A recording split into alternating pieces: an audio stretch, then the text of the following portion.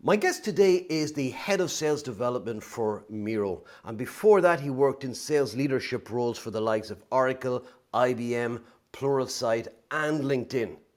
Barry Casserly, you're very welcome to the podcast.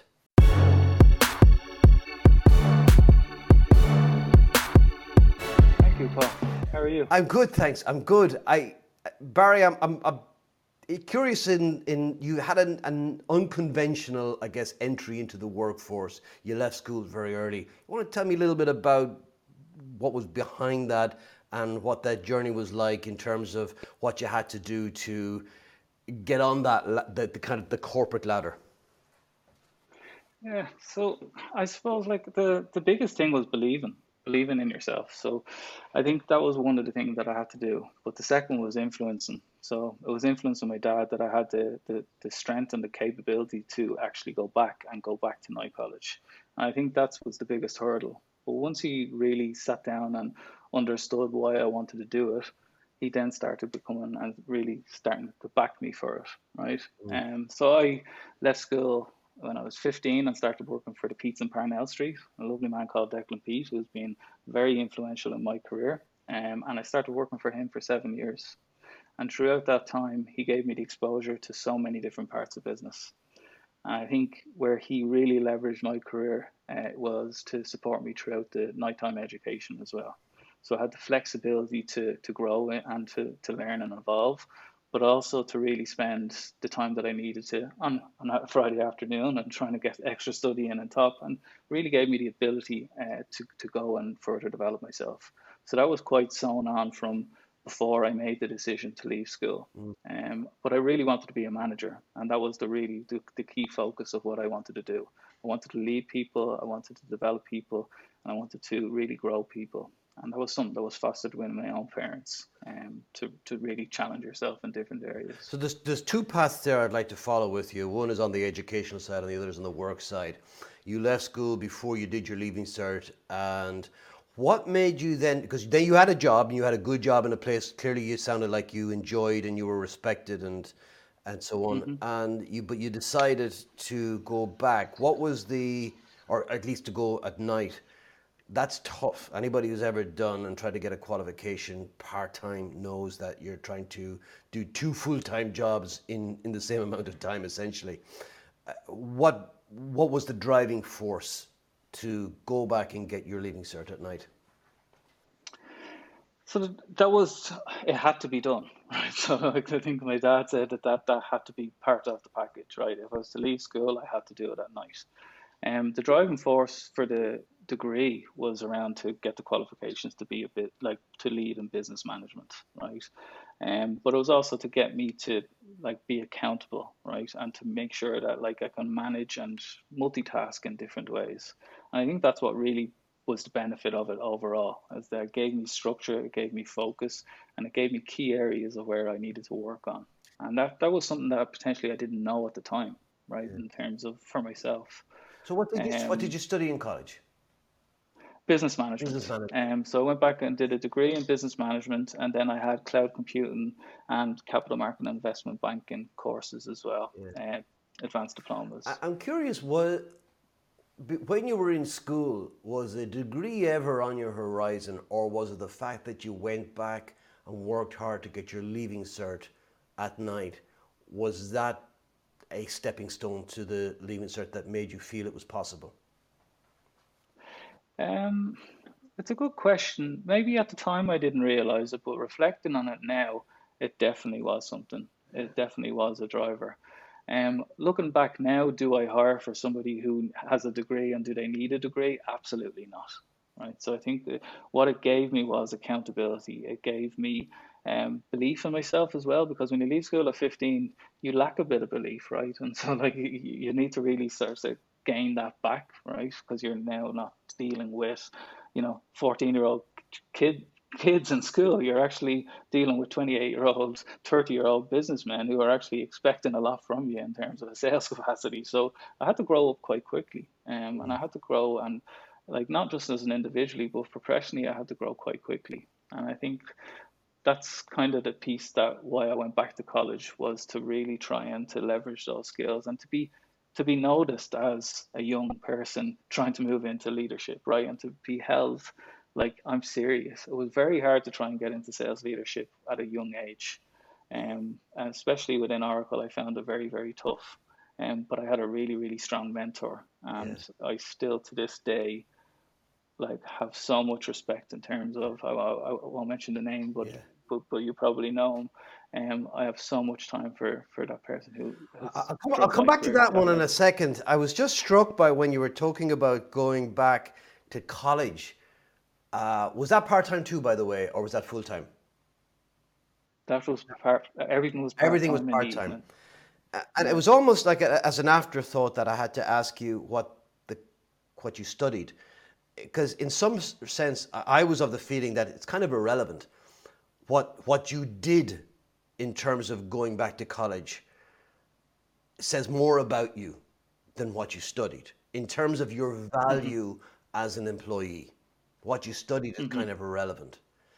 And it Yeah. was the journey you went through and the hurdles you must have had to go through to balance those. Talk to me a little bit about that, about the challenges of trying to do effectively two jobs: study for a degree, which most people would see as a Hmm. full-time pursuit, and hold down a job at the same time.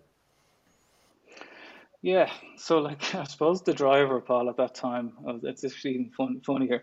I had two kids, quite young, right? So now And you have they were three the jobs. driver.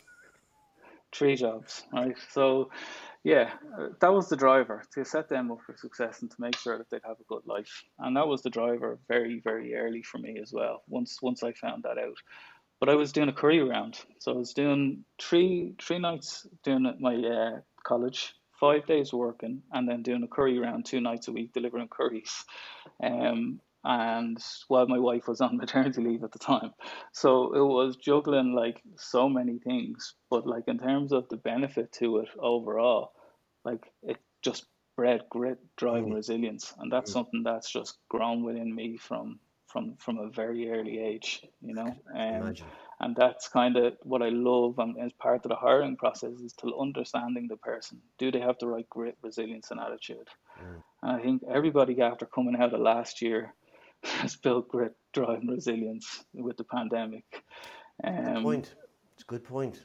but it's people like don't realize the amount of grit and resilience they have within them, and that's what I love doing is challenging their limiting beliefs. Mm, And I challenge my limiting beliefs an awful lot. mm. And I think that's what I love dealing with my reps is getting them to see what else they can do, like what else can they do and be a better version of themselves. That's the piece where I get my passion from. Have you ever thought of being a motivational speaker, Barry? No, You have no, there is a not at the career there moment. for you, by the way. If you ever get tired of what you're doing, I promise you, that's a phenomenal Yeah, story to be able to demonstrate that. Um, wanted thank to you, go Paul. back a little bit and talk to you about Pete's. I remember the place fondly. I was an electronics guy myself. I geeked out on circuit boards and transistors and diodes and the likes. And but I also know there was it didn't was it the Pete's were they also maybe I'm confusing. Pete's did the electronics, right? It wasn't the audio place. They didn't do speakers and hi-fi. Yeah, they had pizza and electronics, but they also, a lot of their brothers set up different Yeah, businesses. So they had desktop systems and Bang& gotcha. Olufsen as well brought Yeah, into Dublin. And then they also owned like audio yeah. visual reporting, and yeah, so they're really entrepreneur Were family. Yeah. you on the sales side in Pete's? Everything. So that's where I was on the sales side, but I was also on the fixing the duplicators and the systems. Mm, So years ago, when CDs needed to be replicated by the thousands, we used to be able to provide the mm, systems that could do that and print mm. on them, and we'd be selling into large clients. So So I what did was you a bit learn of jack about? of all trades. Sorry, Barry. What did you learn about Hmm. business and about people working there that you still leverage now? Relationships matter. So to really sit down and to understand who's going to help you get to where you need to reach and ask for help and be humble, right? And I think that's something that like I'll never lose, right? And being vulnerable when you need to be, right? When you need help, you ask for help.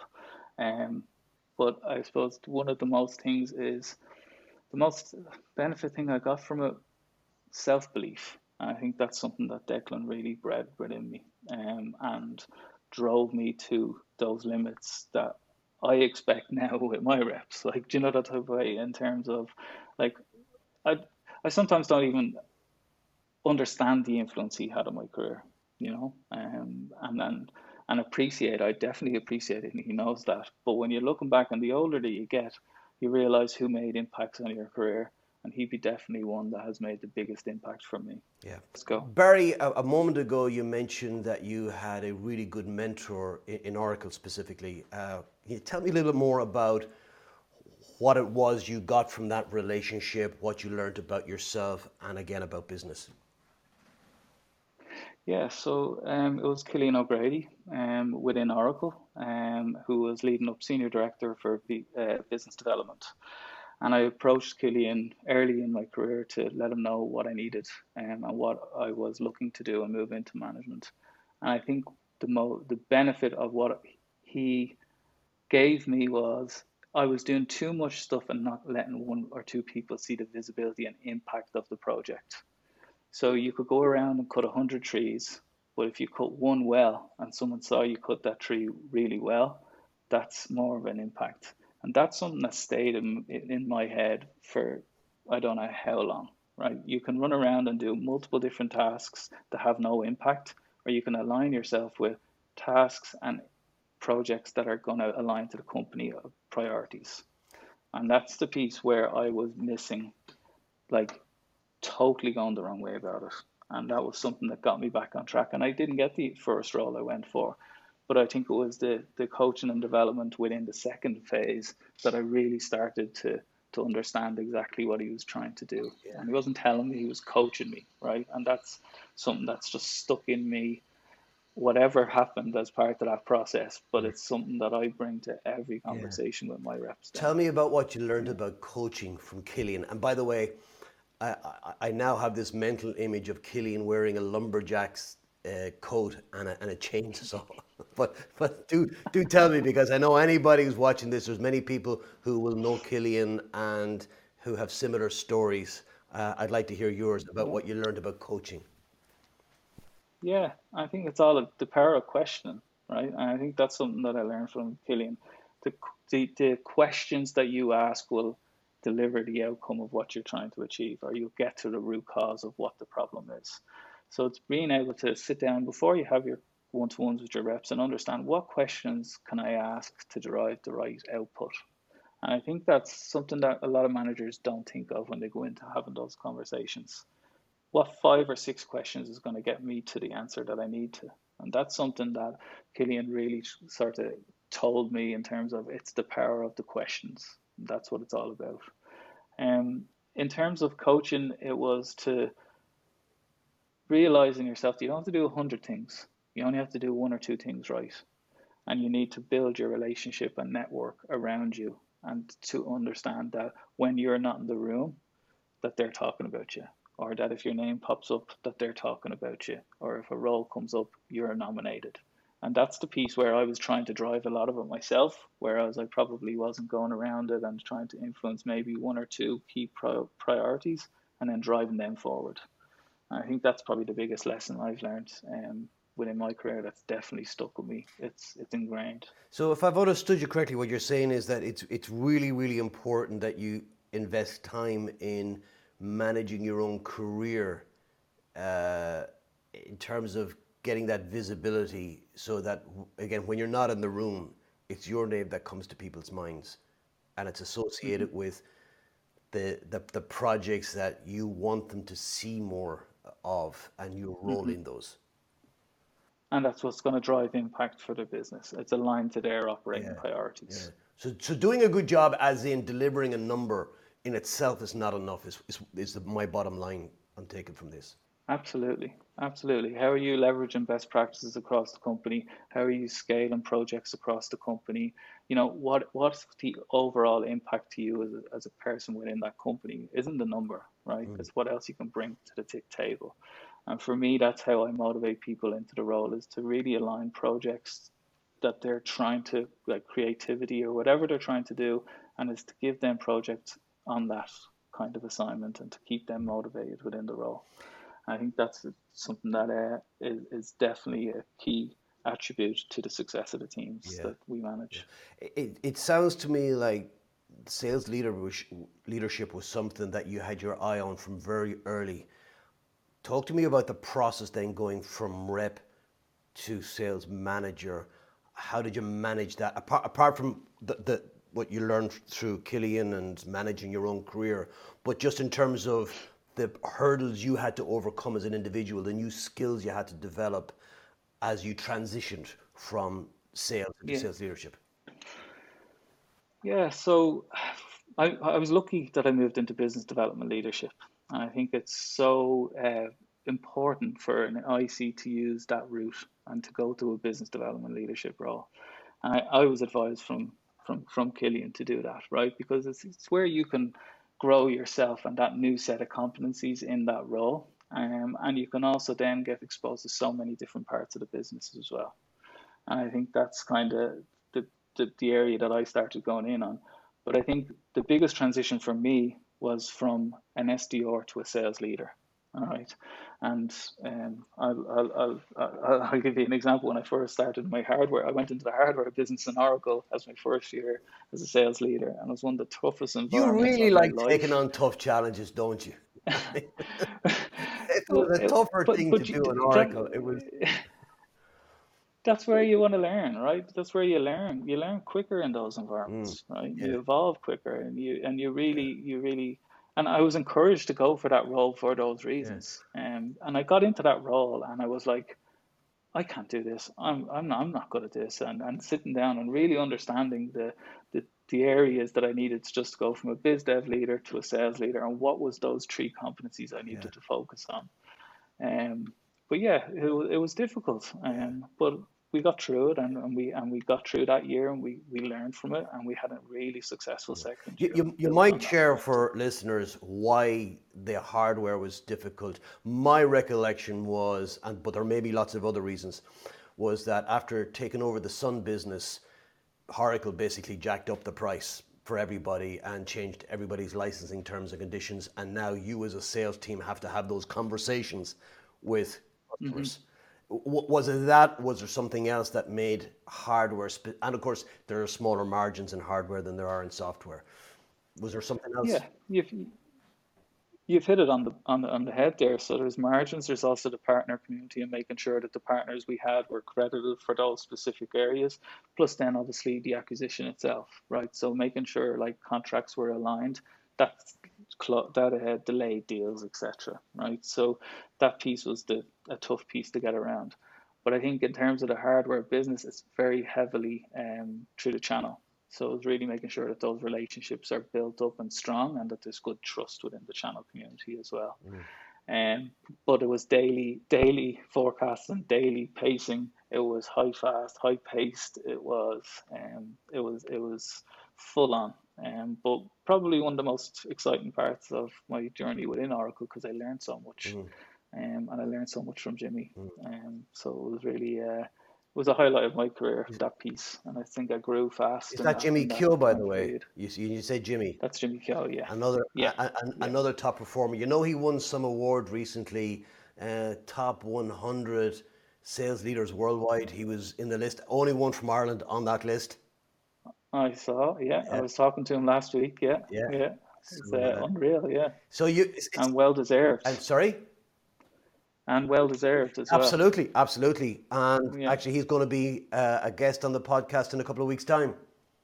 So, Oh, great, yeah, great. and I think what I'm hearing as well, that it's part of your own career, that yes, you went full into not just take on responsibility, but also challenge yourselves in terms of stretching and growing your own skill sets with whether that's school, college at night, roles that would challenge you, but you also had great managers and mentors as part of the process, a great recipe for sales leadership. Absolutely.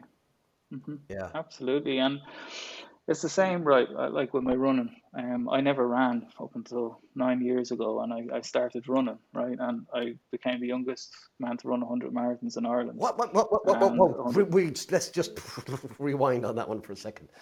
You did what? I'm saying this, yeah. So Barry. actually, I sometimes I say it, and it's kind of No, like no, it no, goes no, no, over no. people's heads. We're gonna just pause here for a second because Okay. before we started having a brief conversation, and I was saying with you, and I mentioned the fact that your early life in terms of leaving school and going back paralleled my own, and I was with you, and I've done one marathon, so I can appreciate what goes into it, and so I was with you until that point. You said I did 100. Okay, we Yeah. need some context for this. Okay. 100, why? That's the first one. How? Where did you find the Mm, time? Was there a purpose? What I've often seen is that when people do something extreme like that, and 100 marathons is extreme, is usually there's something else that's inside them that they're trying to either wrestle with or acknowledge. There's something. You just don't do it just for fun. hmm What was yours? Yeah. Um, Mine was charity. So my mother passed away, and I wanted to do it for charity. And my dad said, if you run a 3 hour 59:59 or anything less, you're a bad runner, messing, like just having a bit of a joke. So I finished the first Dublin in 3:59:59, Wow. and I fell over the line. Yeah.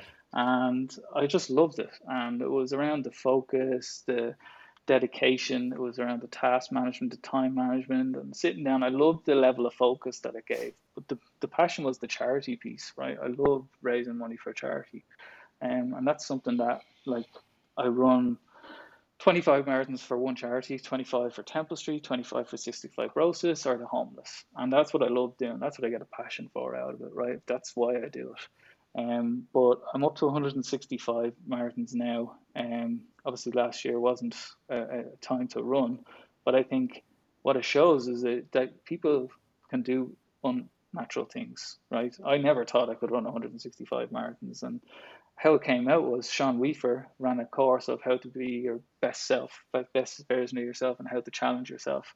And I reached out to him a couple of weeks ago, and I just said it to him. Do you remember that day I set that goal in that workshop, and I said 25 marathons? And he said, "Yeah." I said, "I'm at 165 now."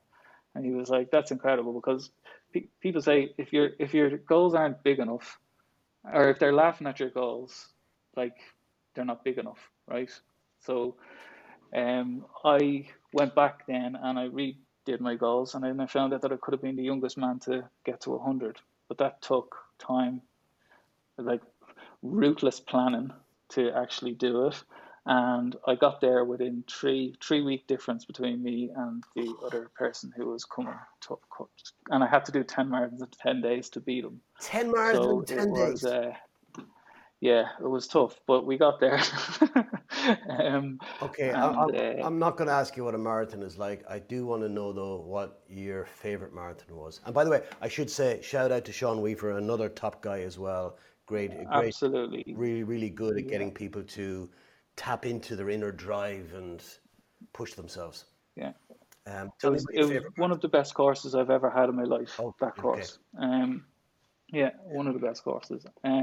So tell me about which. Your favorite marathon and why? Oh, Wexford. First ever Wexford. marathon in Wexford. Yeah. I'm sorry. I was not expecting that. I was thinking Of all Boston, New places, of York, all places. Berlin, London. Wexford. I should, Well, I could have said Clontarf if you wanted me to, but I said Wexford. okay, please. Why? Why Wexford?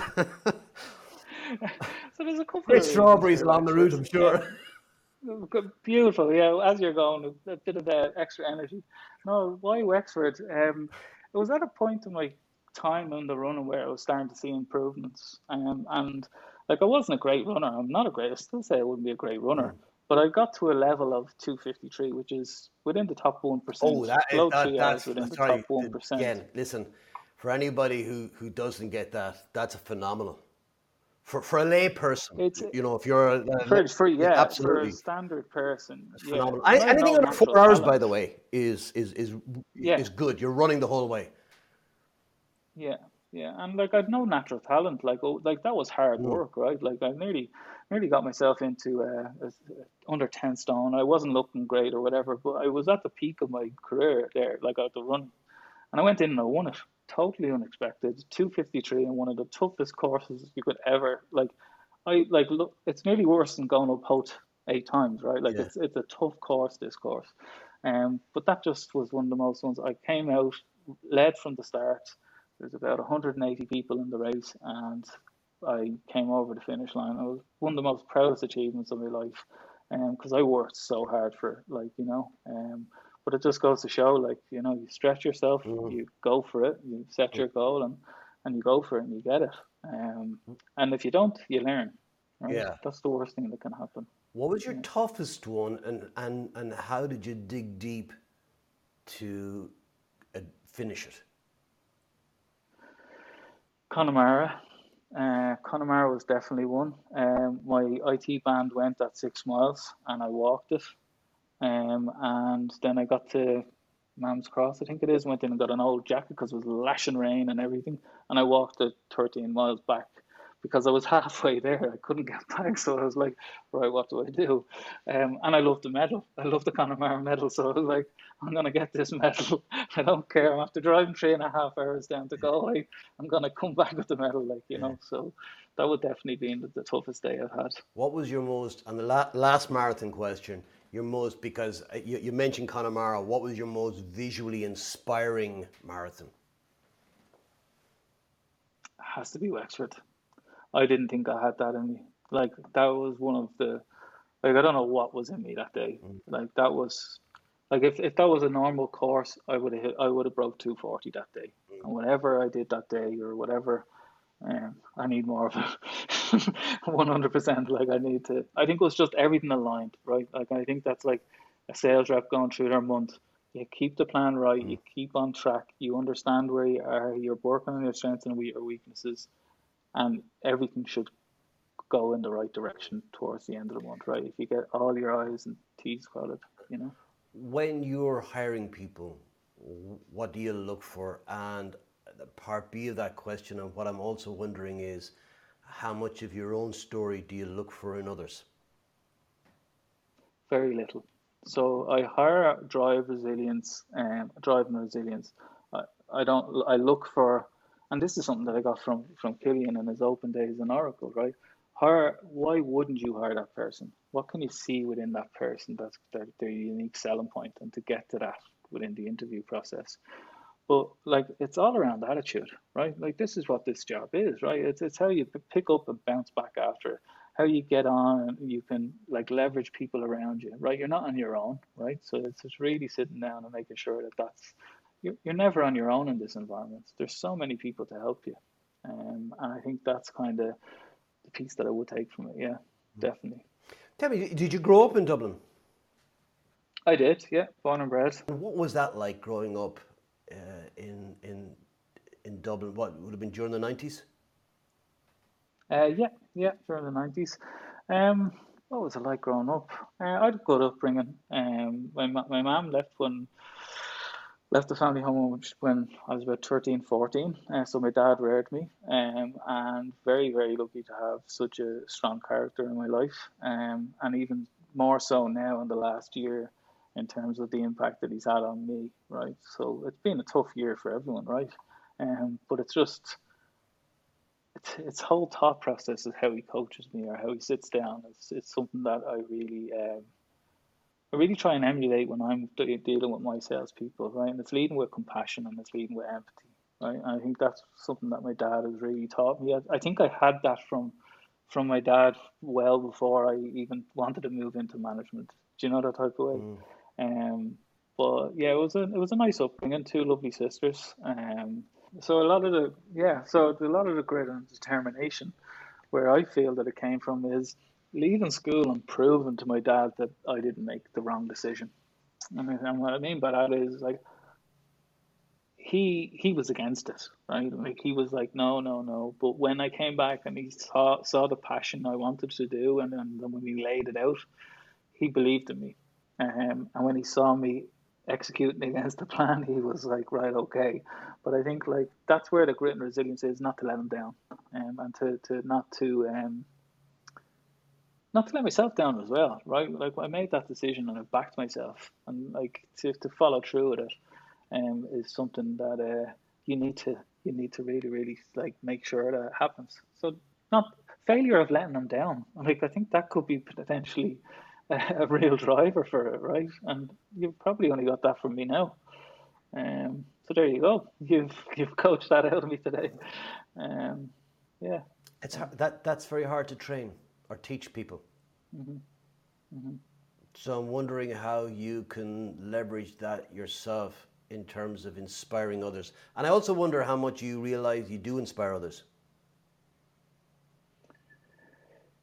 It's one of my, it's something that I'm working on, right? It's definitely something that I'm working on in terms of over the next couple of months, how I potentially could motivate people in that, right? Like in a team environment and whatever, but the motivational speaker piece is another level up, right? Obviously, I need to get some support and etc. and coaching and development, and but it's not off the cards, right? There's just a lot of stuff on right now, right? But I would love to give back. I did the junior achievement program to give back to tell people not to leave school, and that was something that I went into schools as part of a 6 week program to encourage them not to leave school. And if you are going to leave school, that you have good backing and that you have a good plan in terms of why you would leave school. Yeah. So it was an interesting program. I just wonder how you square that circle because leaving school made you who you are, or it was certainly part of it. hmm It wasn't everything, but it was certainly part of it. And then how do you go to people and say, even though this made me who I am, don't do what I did? Although, hmm I So yeah, sorry, go ahead. yeah, I have a 15-year-old son, doing his junior cert. Okay, had that discussion with him. Bought him the Less Stress, More Success books to get the extra kind of exam stuff, etc. And he knows exactly how hard it was, right? So he knows what type. This wasn't the easy route, right? Like it wasn't the easy route for by no means. So he's very committed in terms of that. If he was to come and ask me, could he leave school, I'd say no, right? And I know that's a bit weird, right? But times have changed, etc. Times were even changed when I was at that stage, right? It wasn't the done thing to do, right? Like it's different. But my son, it's credit to him. Like he knows what he wants, right? He knows what he needs to get there, and he's putting the commitment in. So he's got a different view and outlook. That's him. I'm not going to encourage him. I'm not going to like. That's him. I'm going to influence his decision, but I'm going to like be supportive of him, right? Like just because it was right for me, it doesn't mean it was right for it's right for him. Um, and that's how I navigate it, right? Like this was my route, this was my choice. Everything's backwards as well because I had kids before marriage. I had everything before this. Like like everything that I kind of did was just the unconventional way, You said, Barry, that was Um, your choice. What if it was mhm. his choice? If it was his choice, absolutely, I'd challenge him of making sure that he was making the right decision, right? That he was making it, and I'd support him. I would support him, Yeah. but I'd certainly ensure that he was accountable, and I'd make sure that he was on track to what he was saying he was going to do. If I saw him veering off, like my dad did many a time, right? Get back on, get back in, like focus back in on your study. If it needs taking a day or two off on annual leave, do it. Like he was very, very, very much part of that process with me. So yeah, I would certainly support my son in that area, but wouldn't encourage it. Yeah. It sounds to me like you're very close to your own father. Yes, yeah, absolutely, yeah, yeah. Um, Very close to him. Yeah. Um, how does he influence you now as an adult with your own children? Um, He's changed. Like, well, my father's changed over the years, right? Like, I think he's a hell of a lot more. Well, he shows a lot more compassion now, right? Like, I can see he's changed definitely. I don't know whether it's an older age thing or what it is, right? But it's a tough question, I suppose. Rephrase the question. I can repeat it. I don't know if I can rephrase it. I'm wondering Yeah, how, because again, you're right. You said that people's relationship with their parents change over time as you grow into adulthood. Also, I think as you get older, you think you mellow a little yeah, bit more and you become a little bit more hmm circumspect and philosophical about life in itself, and you tend to worry about less, particularly when it comes to your children. So that's going to influence the yeah. dynamic of that relationship. So I can understand how, um, when you were younger, how his influence on you was very different and was probably more authoritative and supportive. I'm wondering what it's hmm like now, because clearly he's still a strong influence on you. I'm just wondering what that feels like and what it looks like now. If anything, he's more of an influence now than he was when I was 15. And that's something that I wouldn't say lightly, right? Like over the last, like especially over the last year, how he kept the whole family together, right? And how he kept like people's positivity up, right? Everyone had bad days, down days. He remained constant, right? And even though you know that he's probably struggling himself, like he still had that outlook. And I think that's sort of the traits that I take from him is being calm, cool, and collective in any situation, and to be able to instill that within the team, right? Um, but if when I make mistakes or when I fall off track or when I do something, he doesn't sit there and judge. He sits there and says, "Okay, so what are we going to do? How can we make this better? What can we do to change things?" And I think if you foster that within your team, you've got a winning team, right? Like there's nothing wrong with being wrong, right? Like I'm making a failure. Hold your hands up, say that you do it, and learn, grow, and evolve from it. And that's all that I expect from my reps, right? That they're highly coachable, that and they change and they adapt, right? Because everything's different, and it's no one day is the same in this company or in my company or any company. I know from everything you said, Barry, that you would subscribe to the view that you're always growing. You're never done growing as an individual. What are Mhm. you working on right now on yourself? So I'm looking at radical candor at the moment. That's something that I'm working on, and to try and be kind of more, well, not more humble, but really putting focus around radical candor. Sorry, did Okay. you say radical Um, candor? yeah, yeah. Now explain So that to me because I may misinterpret it. yeah, so it's a different way of approaching conversations, okay? And it's kind of a different tactic, or not tactic, but it's a different way of getting to a derived outcome, okay? And it's been quite constructive in your feedback, but it's also been quite humble, right? And really trying to be helpful, but be really, really immediate, right? So if something went wrong in a team, to address it straight on and to let them know what the impact of that is, right? And it's something that like I'm working on quite well at the moment on myself, right? And testing that. The next piece is trying to empathetic listening, right? And I think it's the biggest key driver of 2021 for sales leaders. And I think it's something that we can all step up a gear on, okay? And it's definitely something that I'm working on right now. Empathetic listening in this environment is a hell of a lot different than what it is when you're working in an office environment, right? And you need to spend a lot more time at it, and you need to spend a lot more focus around it as well. Um, so that's something that I'm trying to look at.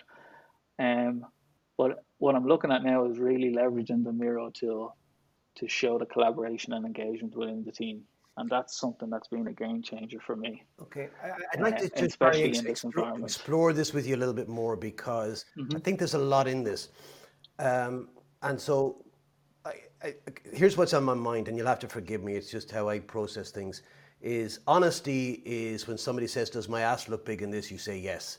Uh, that's all. Well, candor is, "Hey, your ass looks big in that." hmm Radical candor takes that one step further.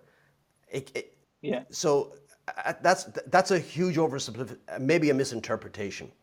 The candor is just as I understand, is speaking your mind freely, or is it the same thing as what people nowadays term as speaking your truth, or is it just being honest with people without filters? Help me with the candor bit first of all, as part of radical candor, and then what makes it Yeah, radical. it's opening up that dialogue for both you and the rep to have constructive conversations, okay, and to really have drive impactful conversations, right, and not to beat around the bush, essentially, right, like if you're just to scale it in that way. But it's something that gives you a framework for them conversations, not just for me, but for the rep as well. But it helps us to get to a derived outcome. And I think that's the beauty of it is it's a two-way thing, right? And I encourage my reps to challenge me in areas as well. And if they don't understand it, seek the context to understand, right? Instead of challenging everything, seek to understand, right? And I think that's something that my dad instilled. I don't know why I'm talking about my dad so much here, but always find out why you're doing something. And I notice it from my kids and everything. I always ask why straight away. Like, can I do this? Why? Everything's why? It's ingrained in me. Like, like that's the first point. Like, once I understand the why, then everything else falls in. And I think some people don't start with the why, and then they're doing their project and they're halfway through and they're going, why are we doing this? What impact is it to the overall Yeah. business? You know? When you ask why, is that so you can get context so you can understand it better, or are you asking why as a pushback? So why? So I can understand it. So seek to understand would be the why I'd be asking the question more so to challenge.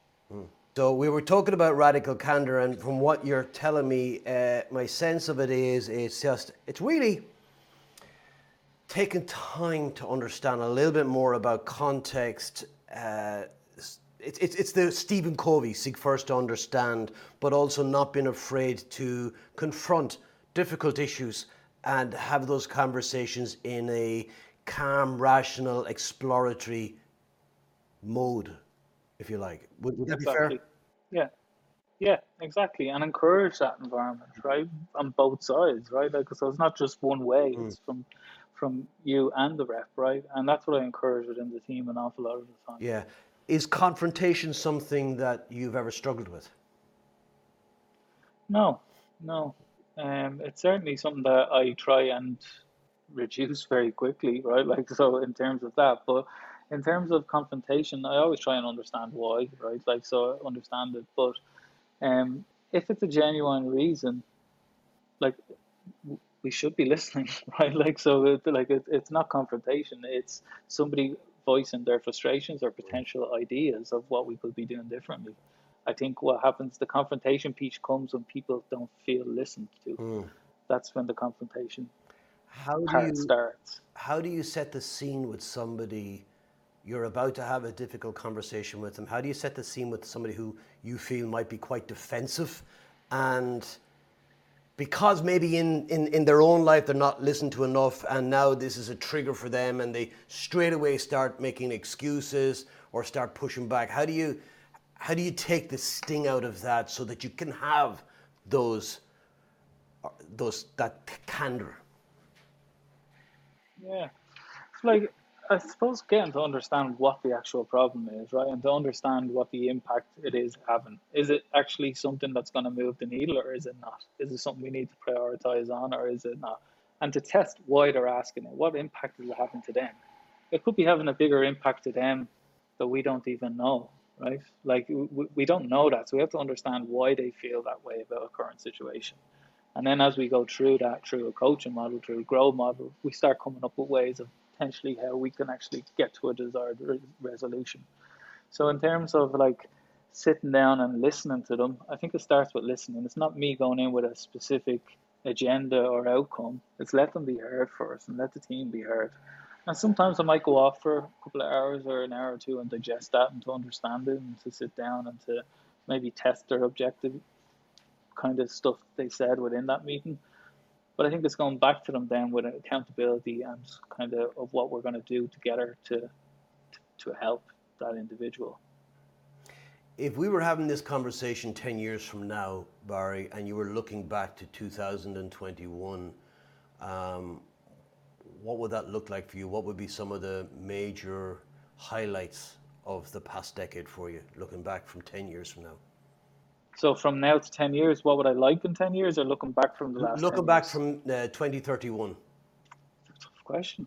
Right now, I want to, well, it's a simple question. I want to get P&L experience. I want to understand it from a general manager point of view. I want to get that exposure, and I want to really like flex that type of muscle. Um, I would love to set up my own business in potentially 5 to 10 years' time, and that's something that I actually really have a passion for. I went in and presented to Bill Cullen when I was 18 for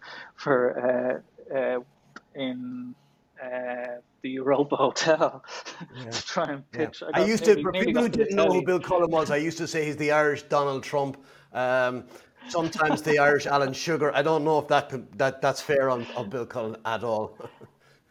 Yeah, like I'd like to set up my own company. If I was to look back in 10 years, is to have 5 years in a company that's hyper growth, right? And that's where I am now. But to really create a company which is gonna, I'd love to create a coaching platform. That's exactly what my goal is, right? So to give a coaching platform to other institutions, but also to get coaches that I can provide a platform that we can give people the opportunity to grow and evolve outside of their current organization.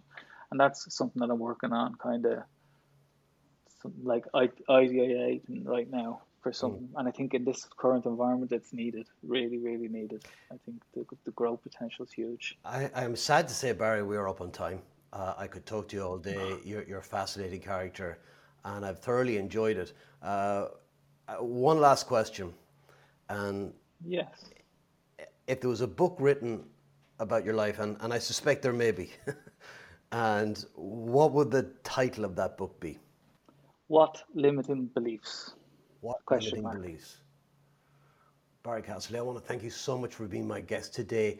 If you have enjoyed the podcast as much as I have enjoyed today's podcast with Barry, please consider giving this podcast a review on whatever platform you're listening to it on today. Thanks again, Barry. Thanks so much for your time, Paul. Have a great day.